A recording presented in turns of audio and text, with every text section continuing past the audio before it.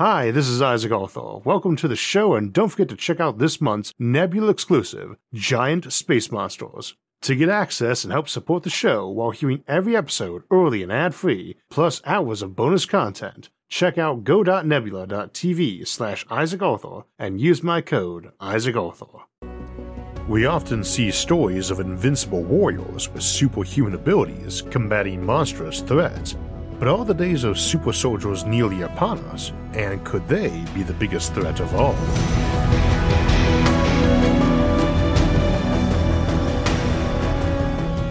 Welcome back to Science and Futurism with Isaac Arthur for another Sci-Fi Sunday here on SFIA, where we look at common concepts in science fiction and ask how scientifically realistic they are, or how they might arrive in the real world.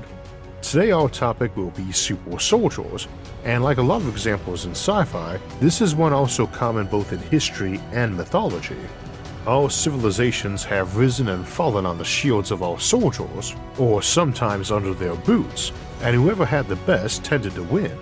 The reality is that numbers are rarely very decisive. More troops is better than fewer troops, all things being equal, but all things are never equal. A handful of well-trained and well-equipped veterans is worth 10 times their number of newly trained troops, and not because they could each beat 10 at once, but rather because over the course of a dozen successive engagements of more even size, they will have undoubtedly decisively won each of those, and as a result, eroded those larger numbers down.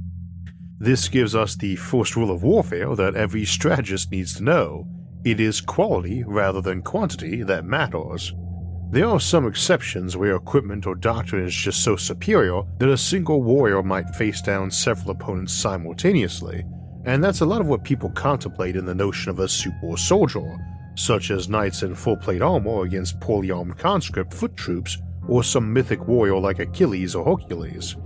You can also get impressive groups of troops like the Greek hoplites and the phalanx formations that would prove so effective in the classic era, or the high mobility tactics and rapid communication frequently aiding light cavalry as skirmishers, or the Mongols for instance. But outside of the awesome and envy-worthy abs on the cast of the movie 300, elite troops of the past and present generally benefited only from superior training and equipment.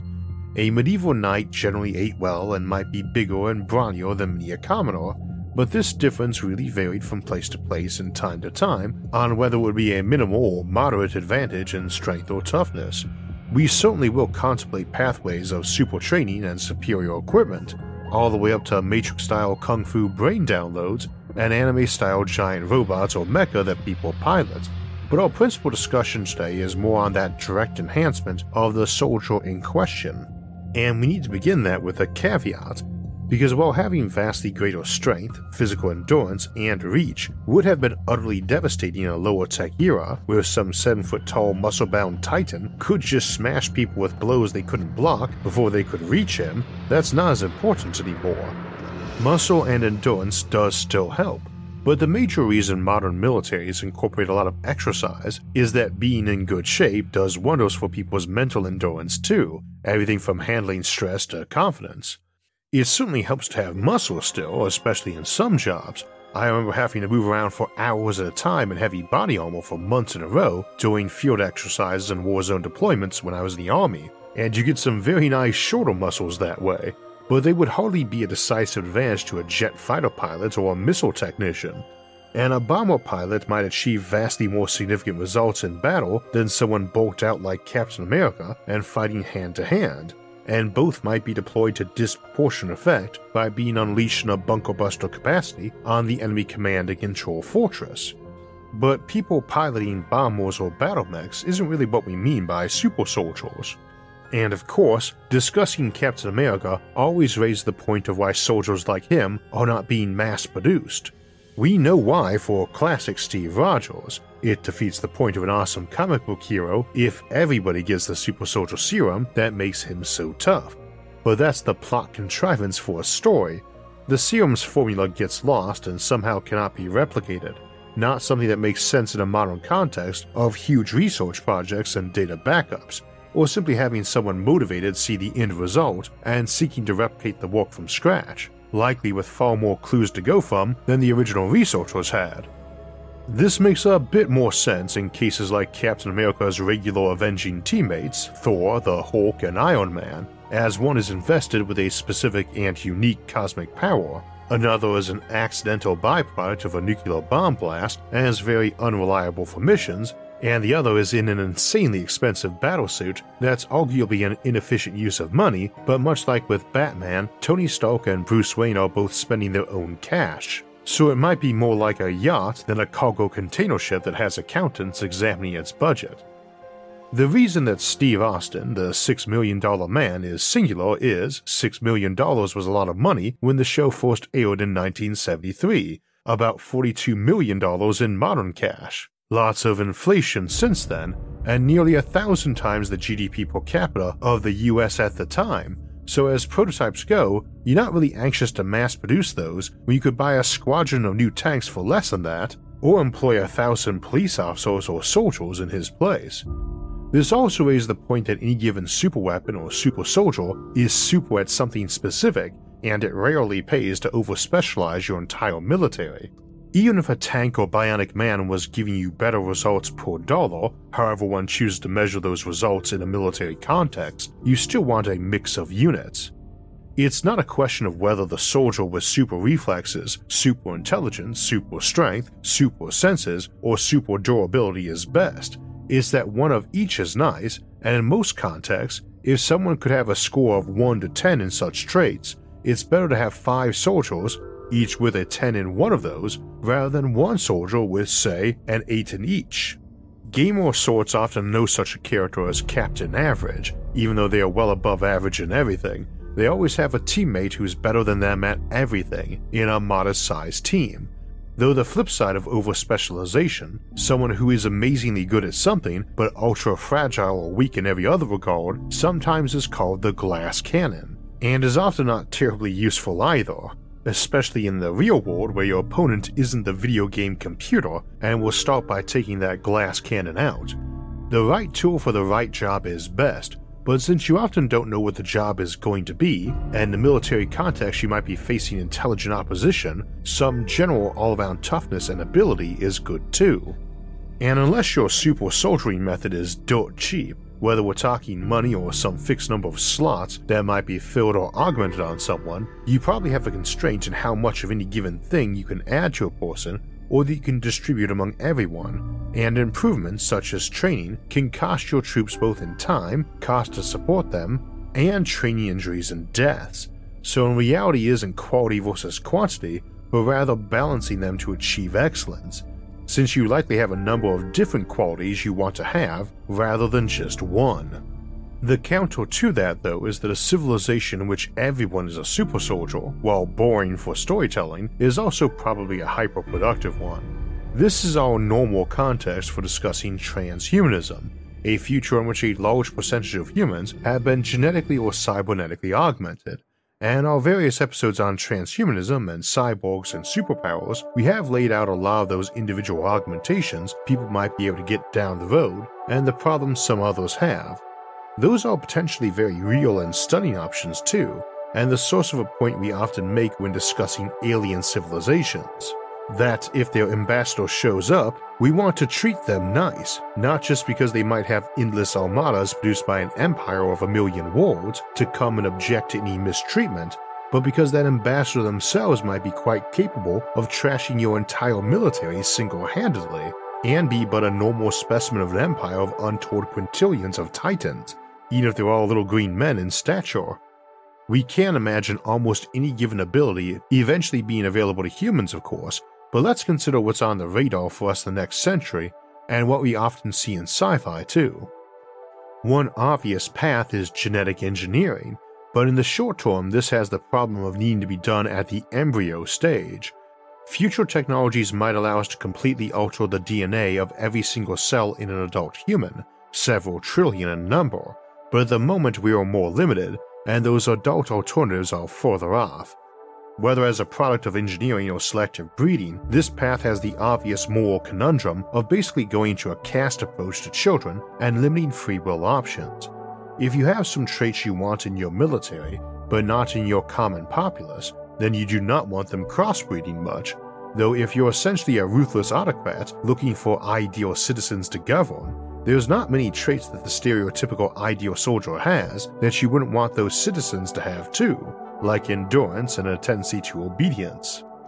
I'm not really sure why you would particularly want soldiers who are vastly more obedient than modern ones anyway. A cheerful willingness to obey any order without hesitation is not really all that beneficial compared to your typical professional soldier's normal discipline, and armies don't generally rebel either, their commanders do, so it is typically your generals and higher ranking officers you need to work to keep obedient.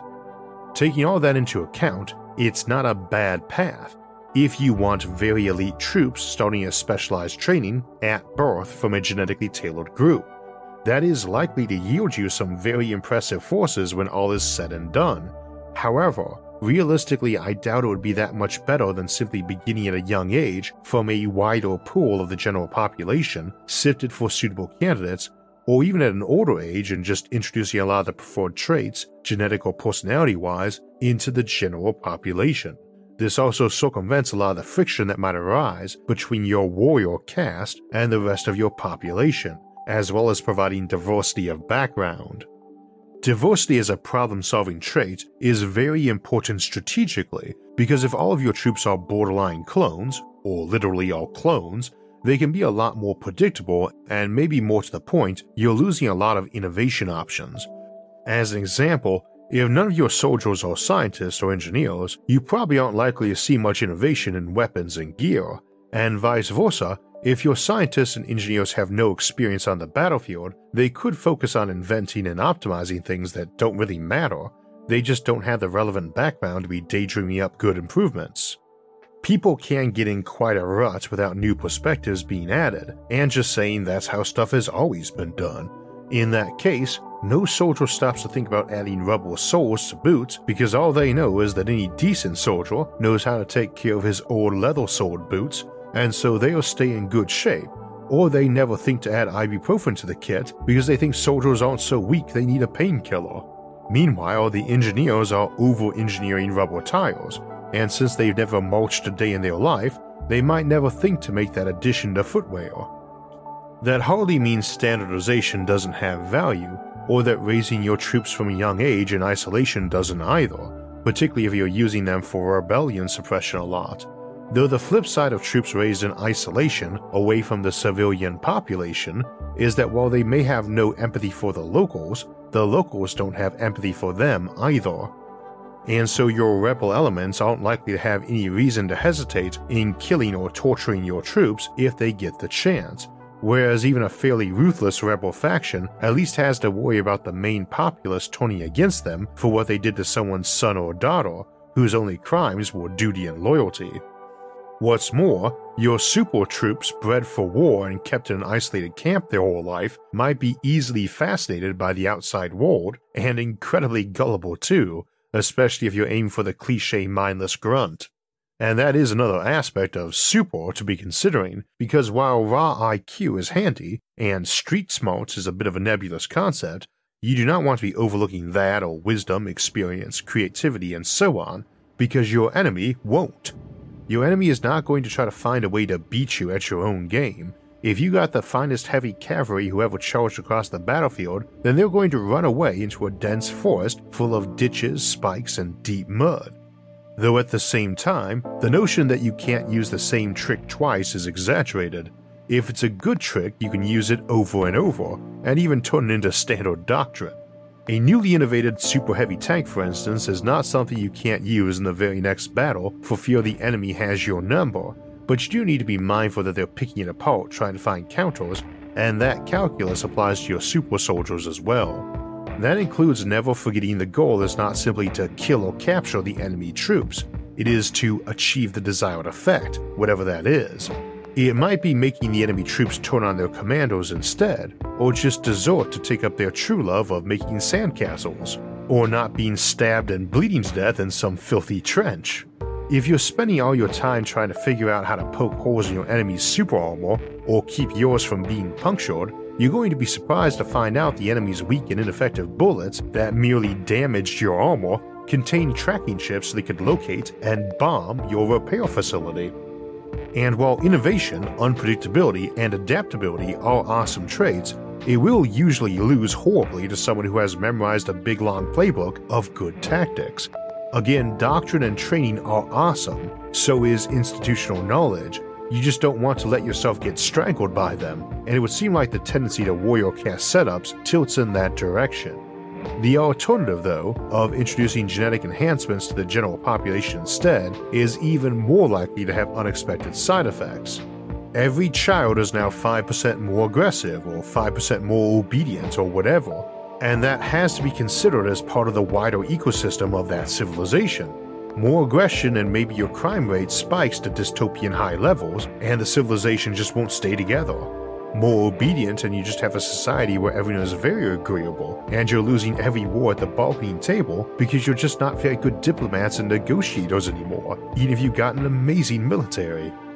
I could imagine some gray areas, like you have cities you recruit from that you intentionally breed for aggression, and where gangs run rampant and you recruit from them. If memory serves, that's how some Space Marine chapters in Warhammer 40,000 recruit, and many others from horrible death worlds, much like we see discussed in Frank Herbert's Dune, where the Imperial shock troops, the Sardaukar, are all raised and recruited on some desolate and harsh prison planet, Seleucus Secundus, then given elite training and gear for the survivors. And spoilers of course, but the Fremen of Dune turn out to be even better as they come from an even harsher planet and eventually end up getting even better training. In that series, we also have an extensive breeding project to make superhumans that went on for 90 generations, which is nearly as long as we've meaningfully recorded human history. Shorter would be nice, and we see something like that with the clans from the Battletech and MechWarrior franchise, who are a mix of genetic engineering and selective breeding, and raised from birth to serve in various caste systems. And their warriors are huge elementals who tower over everyone and have awesome body armor, or pilots who run the giant battle mechs the setting is best known for. Starting up camps to raise infant soldiers from genetically engineered embryos is definitely a long prep time, and you really have no way of knowing what traits or training you need to focus on that far out beyond generalities or how many troops you need. An empire can topple itself pretty quickly by having too few troops, but just as easily by having too many to support. So 20 to 30 year prep time for your classes to graduate isn't too optimal, nor is 90 generations of selective breeding. Even the child soldier slaves, the Unsullied, we see in George R. R. Martin's A Song of Ice and Fire, are problematic for acquiring many years of training, compared to rapid conscripting and boot camp. And a high-tech society might be able to virtually train people very quickly, or even upload skills directly to people's brains like in the Matrix. I mentioned Warhammer 40,000 a moment ago, and in that setting we see the Astartes, the Space Marines, who are created by having 19 engineered organs implanted into them when they're adolescents or young men, over the course of several years, which includes lots of training and conditioning, and even brainwashing. They get a range of abilities, from being about half again as tall as the typical human, and stronger than an Olympic bodybuilder, to some weirder ones like being able to spit acid, though with the secondary benefit of being able to digest just about anything for food. And while they have definitely had a power creep over 4 decades of game and stories, the original notion wasn't that they were the toughest thing out there, but rather a very tough thing that could be mass-produced cheaper, faster, and more reliably than some of the other methods. It's still very expensive to make and equip them, so they tend to use recruitment weeding out standards that are very extreme, often stupidly so depending on the writer, but in the case where they're recruiting from gang members or prisoners that they're planning to also brainwash so they can't remember their past, having 99% of applicants die during the trials to join isn't really a big deal to them, as they only want the absolute best to fill a number of slots that's less than a billionth of their empire's total population, but the deadliest spear tip of its vastly larger military. That setting is always an impressive mix of the utterly fantastic and ridiculous, with occasional bits of surprising realism, so I don't want to spend much time on its specifics, but the notion of specialized and implantable organs does make a lot of sense, and if you're supersizing an adolescent in their growth phase to be huge, then maybe you've got more room for extra bits like a second heart, or to cover their bones in adamantium or lace them with graphene, or whichever. The second heart definitely does make sense. That's definitely a vulnerability, and not just in the obvious way. As I mentioned earlier, the biggest reason besides tradition that militaries still focus a lot on physical exercise is that all that improved cardio and associated chemistry, like endorphins, just makes people better at handling stress and keeping morale high. So replacing or adding hearts or adrenaline or dopamine producing glands might have some huge effects, as might simply using drugs on the soldiers. It's worth noting that a second heart doesn't help for blood loss though, and that more ideally you'd rather have several smaller secondary hearts throughout the system as pumps, though that would be harder to accomplish, I assume. There's a comic book where Magneto, Master of Magnetism, gets his heart ripped out by Thanos' grandfather, and instead of dying, he's able to prove he deserves his sobriquet by keeping his blood pumping and inside his body by magnetically controlling the iron in his blood cells, which is both a reminder how impressive mastery of a single talent can be once you know all the tricks, and a good reminder to writers to be careful to contemplate some of the additional options some new power or technology might include that might wreck the setting, once your fans think of it and start wondering why ships in Star Wars don't try ramming each other at hyperspeed more often. Like that, this is often some other form of attack or defense a power or tech might be put to, but also includes non-military roles. If you're out cloning or duplicating your best soldiers, which isn't a bad idea, you also might be wanting to do the same for your scientists, best craftsmen, best teachers, and just about anything else. Speaking of clones and Star Wars, when Star Wars did their clone prequels and cartoons, we saw one single person reproduced over and over, Jango Fett, and rapidly grown in just a handful of years to maturity of body and skills by a technology that presumably would have worked on any other specialist occupation too. Before that, back when the Clone Wars were a throwaway line from the original film, Timothy Zahn's Thrawn series explored cloning more, and Grand Admiral Thrawn had the common sense to select some of the best at various different disciplines of soldiering, pilots, infantry, etc. One single super soldier versus duplicating your 10 best pilots, your 10 best tank gunners, your 10 best light infantrymen, and so on. This better approach and common sense is why so many of us love Thrawn as a villain and Zahn as a writer. It is worth noting though that life is not a point-buy system for mental and physical attributes in some role-playing game, so there's no reason strength has to come at the expense of intelligence or charisma, or dexterity or constitution. If you've gone and isolated the various genes to make someone 7 feet tall, prone to living over a century, having an IQ over 160, being physically beautiful, and so on, then there's no reason why you wouldn't include that on everyone. And someone who has all that going for them, plus bionics or super education, might actually be the best pilot, tank gunner, infantryman, and everything else you're looking for too. In which case, yeah, you should duplicate that single person, not the distant runner-ups. But you could have duplicated that person when they were, say, 20 rather than 30, and had a dozen 20-year-old copies each specialize in something else, and then duplicate them instead. Now I say duplicate instead of clone because cloning is usually meant as creating someone's genetic twin who then needs to be grown and educated, not a copy of their mind and memories, which we usually call duplication instead, and typically presume some digital uploading and scanning of brains. Though you could also replicate a classic meat brain with copy neurons and memories with nanotech too. I think you could probably argue it's still cloning if you took someone you found impressive and also grafted on replacement genes for something, like removing their risk of cancer for instance, but either way it's just copying the hardware from the same basic schematic if they don't get those memories. Duplication is trickier because that can still be divergent too.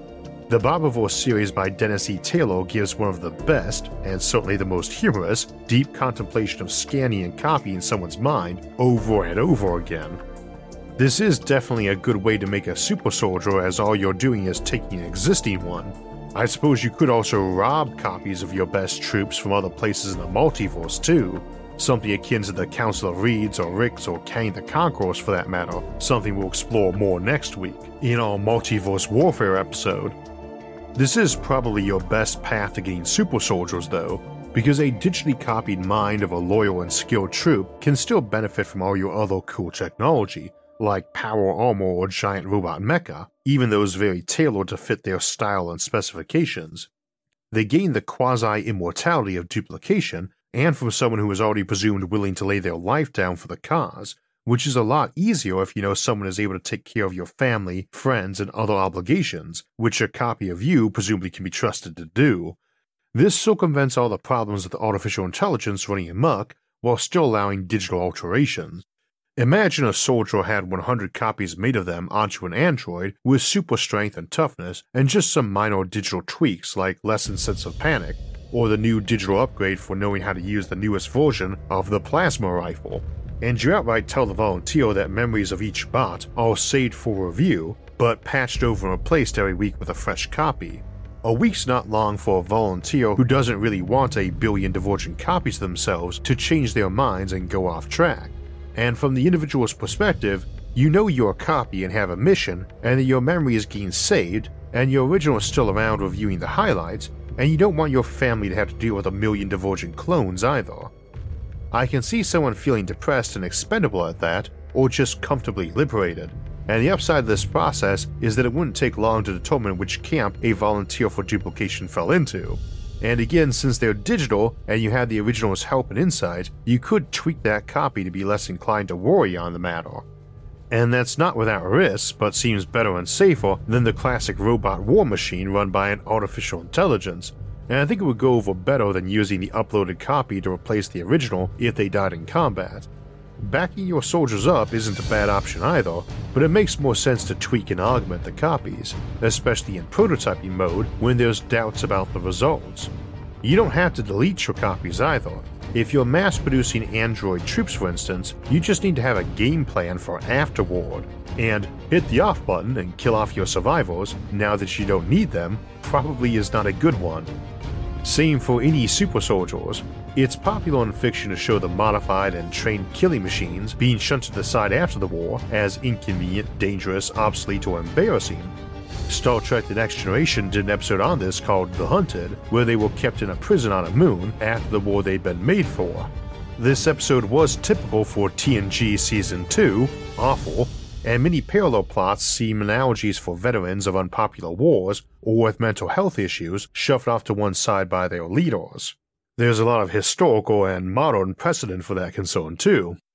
In practice, this is a bad plan for all sorts of very obvious reasons, though probably better than trying to wipe them out, which is what happened in the case of those Space Marines I mentioned earlier in terms of their predecessors, the more crudely designed Thunder Warriors, who were so prone to going nuts or dying of cancer or illnesses related to their fast, crude, and heavy-handed augmentation, that some of these scattered survivors of their purge seem to regard it rather philosophically as a necessary evil, recognizing they had a shelf life with no pleasant post-expiration date outcomes.